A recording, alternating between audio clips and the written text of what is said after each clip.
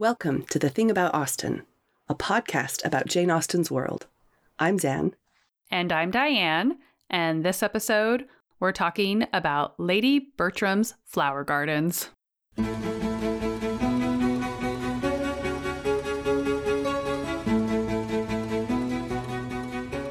We are very excited to introduce our guest, Dr. Menglu Gao. Menglu Gao is an assistant professor in Victorian literature at the University of Denver. She specializes in 19th century British and Anglophone literature with research interests in medical humanities and empire studies. Her current book project examines how medical theories relevant to opium use and addiction provided new ways for 19th century authors to imagine the structure of empire. The book focuses on De Quincey, Dickens, Wilde, and other authors, as well as 19th century physicians and political theorists. She's now working on an article on plants, cultivation, and colonial agency. Welcome, Menglu! Thanks so much for having me. Oh, we're delighted to have you. And today we're going to be talking about Mansfield Park. So to set the scene, Julia and Edmund have just returned from an evening at the parsonage with the Grants and the Crawfords. They walk into the drawing room to find Maria, Aunt Norris, Lady Bertram, and Fanny caught up in quiet pursuits. Okay, Lady Bertram is straight up napping at this point. But Edmund asks after Fanny's health and finds she has a headache after being active in the heat that afternoon. So after he inquires, this is from the book. "Yes, indeed, Edmund," added her ladyship, who had been thoroughly awakened by Mrs. Norris's sharp reprimand to Fanny. "I was out above an hour. I sat 3/4 of an hour in the flower garden, while Fanny cut the roses. And very pleasant it was, I assure you, but very hot. It was shady enough in the alcove, but I declare I quite dreaded the coming home again." "Fanny has been cutting roses, has she?" "Yes, and I'm afraid they will be the last this year. Poor thing, she found it hot enough, but they were so full-blown that one could not wait." Menglu, as a novel, Mansfield Park has a strong interest in landscape and particularly with gardens. In this passage, we're told that Lady Bertram, Aunt Norris, and Fanny have spent their time specifically in a cultivated flower garden. Can you tell us a little bit more about what distinguishes this flower garden from the broader conception of gardens in the novel or Austen's other works? Yes.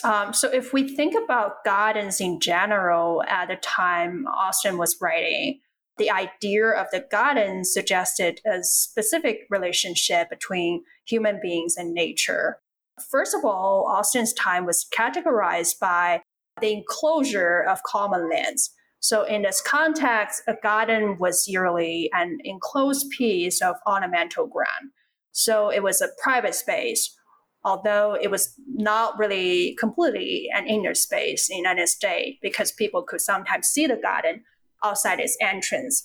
For example, people may remember that in Mansfield Park, when people are visiting Mr. Rushworth's house south of Chen, there's a garden locked by an iron gate, but it doesn't mean that people cannot see the garden from the outside, right?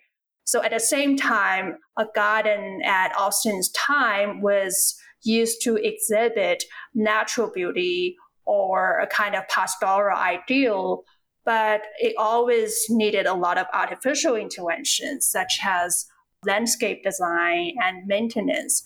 And this is true not just in the Regency context, but also I guess, in today's world. And in Mansfield Park, we see a lot of discussions of improvements, and also gardening. So what differentiates the flower garden from the broader conception of gardens is obviously what is chosen to be planted. Gardens can have flowers, but they can also have trees, grass, or even fruit and vegetables. So gardens are mainly for pleasure rather than for needs or interests, but they can sometimes provide a little bit of food for the owners. So a flower garden, like gardens in general, is a combination of artificiality and naturalness because it is both organic and constructed. But different from a general garden, it specifically serves as an exhibition of a variety of flowers, colors, and smells. Well, and the way that you're describing that, it's making me realize, obviously, that it's a garden like this is pure luxury, where functional gardens, obviously, but a rose garden is just pure, a flower garden is pure luxury. Yeah. Well, so you mentioned that these are, very cultivated spaces. And so the flower gardens, like the ones here at Mansfield Park, are likely full of commercial plants that have been specifically purchased and transplanted for these kinds of estates. We know that roses are central to this scene, with Fanny picking them. But are there other flower types that we would expect to find in this kind of garden? And what are these commercial transplants supposed to maybe signal about the garden's owners? Yeah, so it is common for this kind of gardens to have other types of flowers. For example, a typical flower garden often have bonums, sweetbriars, which are kind of wild roses. They might also have lilacs, daisies, and cornflowers. So these plants were typical and accessible in England at Austen's time.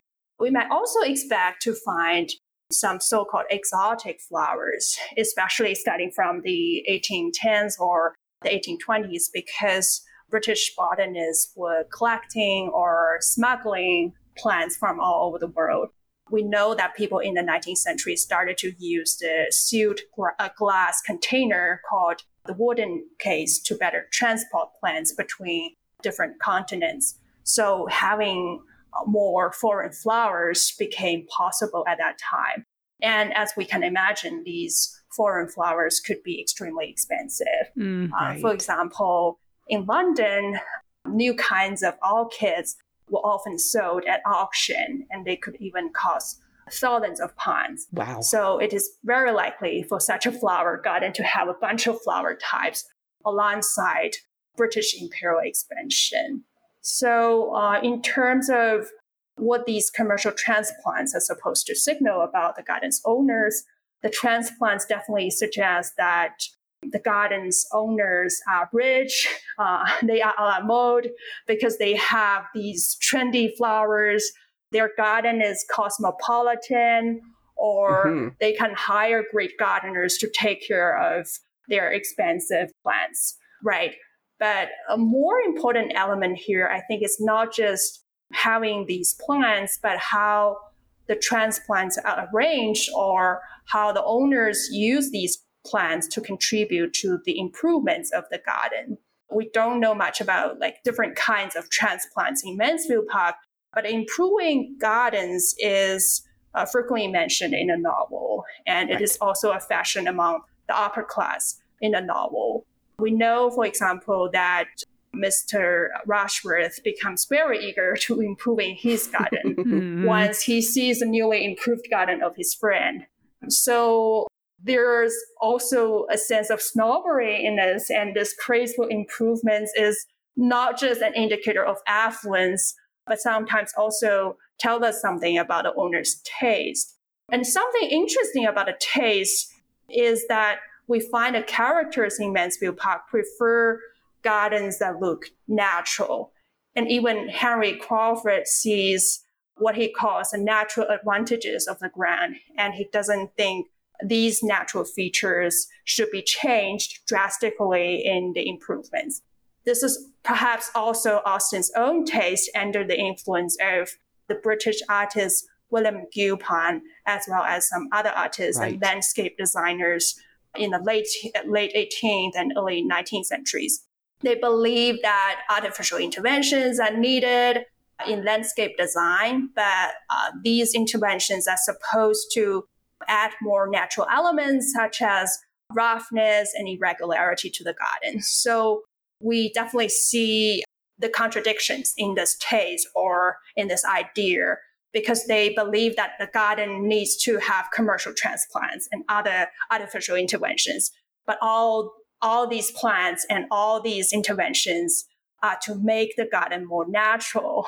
And what the word natural here means is also problematic.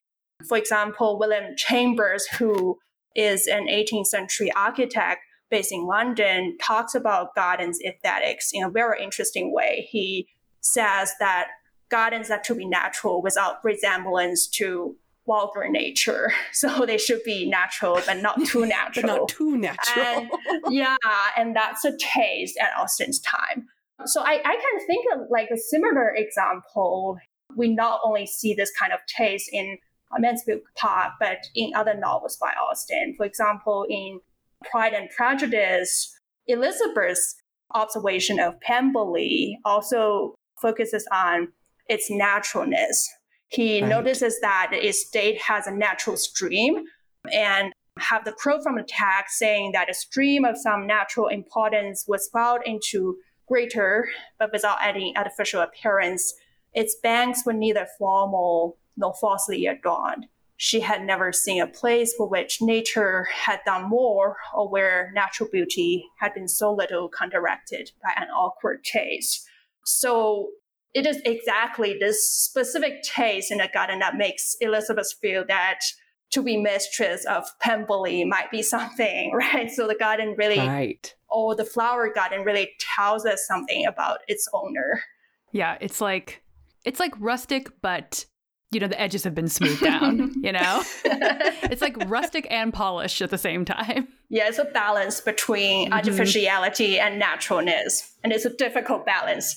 It's making me think about people who have that kind of studied casualness about the way they dress.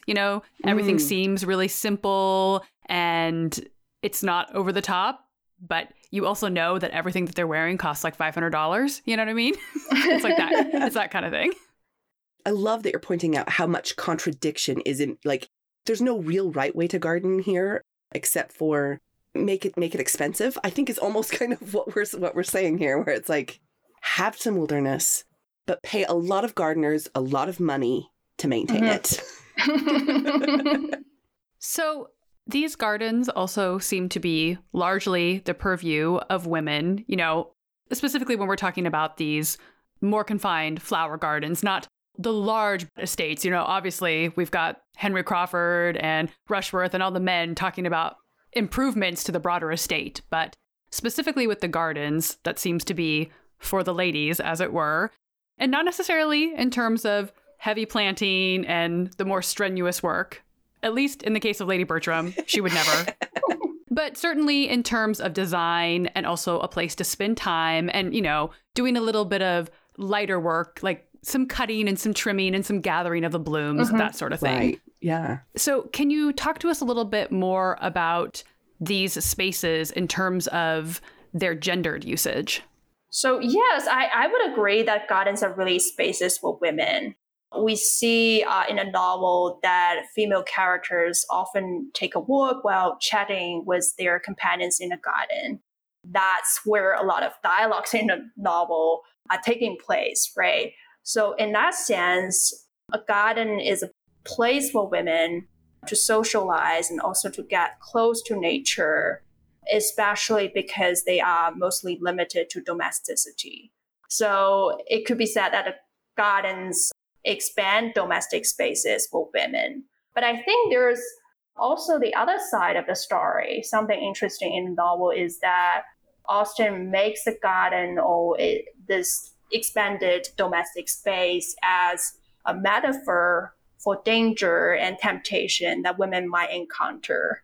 There's a famous scene of Maria crossing the the boundary to enter a garden at Southerton together with Henry, and that foreshadows her elopement by the end of the novel. Right. The garden border in the scene, according to Maria, gives her a feeling of restraint, and this image is parallel to the restraint she later feels about her marriage.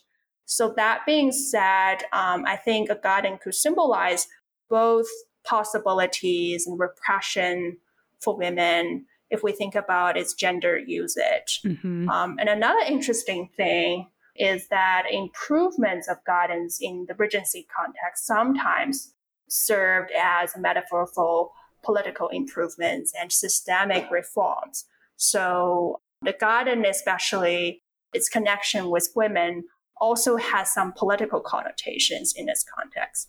Well, and I think because the fact that when Maria has that moment, it's interesting that it's a man-made and imposed, right? Whereas like a lot of the other gardens, especially in the domestic kind of setting, are surrounded by more like hedges.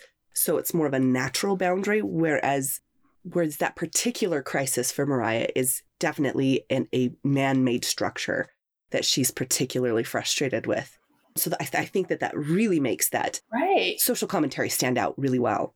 Yeah, and the landscape designers at that time also called the vulgar nature in a garden something feminine. But like the intervention people are making in a garden are presented as something masculine. So it's kind of like masculine intervention in this feminine garden and the feminine nature. Yeah. I would have never have thought to describe a garden as vulgar. And I just really enjoyed that as like a particularly like, what a set down, you know, your garden is so vulgar. But it's interesting, right? That there's this idea of like, oh, if you've let the garden kind of grow wild, that lack of restraint is decidedly feminine. I mean, hello, patriarchy. It's just very overt there. And that kind of idea of kind of upkeep and being active in the garden as kind of a place of industry is also interesting for women. So this scene in Mansfield Park particularly emphasizes Fanny's labor. You know, her aunts have told her to cut the roses. They're nearly overblown. So why do you think Austen includes this scene? Yeah, so the scene is really interesting. And let's look at that. First of all, like something interesting is that Austen doesn't directly show how Fanny or other people work in the flower garden. And we only see Fanny's labor through other characters' discussion of her labor. And we know that Sir Thomas's business in Antigua in the novel is exactly sugar plantations, which Austen also does not directly describe. So what I think is interesting in this scene is that Austen somehow shows the details of Fanny's labor. She tells us that there are a few steps Fanny completes one by one. She cuts the roses, she gathers them, she walks across the hall park, and she puts the roses in the spare room to dry. So Fanny obviously does not pick roses for pleasure. If, as we talk about, the garden is for pleasure, she is instead harvesting and processing the roses. And she treats them almost as agricultural products in a systemic process. And we can see something similar in representations of British India regarding how laborers harvest poppies in opium fields and how they lay out opium in a factory. Kind of suggests Mansfield's connection with the colonies. And it also makes us to wonder what hidden stories are supporting Sir Thomas's estate and its gardens. And without these hidden stories, Norway's plot, as well as the center of the British Empire, would be very, very different. And the flower garden here is just a part of the picture. Right. Yeah. Menglu, is there anything else about flower gardens, the wilderness, anything else that you'd like to share with us before we wrap up today? I cannot think of anything else, but I think the name of wilderness is really interesting because it seems to suggest that like this place is the very organic place, right? Like human beings are not really cultivating this place, but actually you have to hire a lot of designers to design the garden, which is called wilderness. And it's used to present like a kind of wilderness to you, but it's actually a garden. It's a very expensive garden.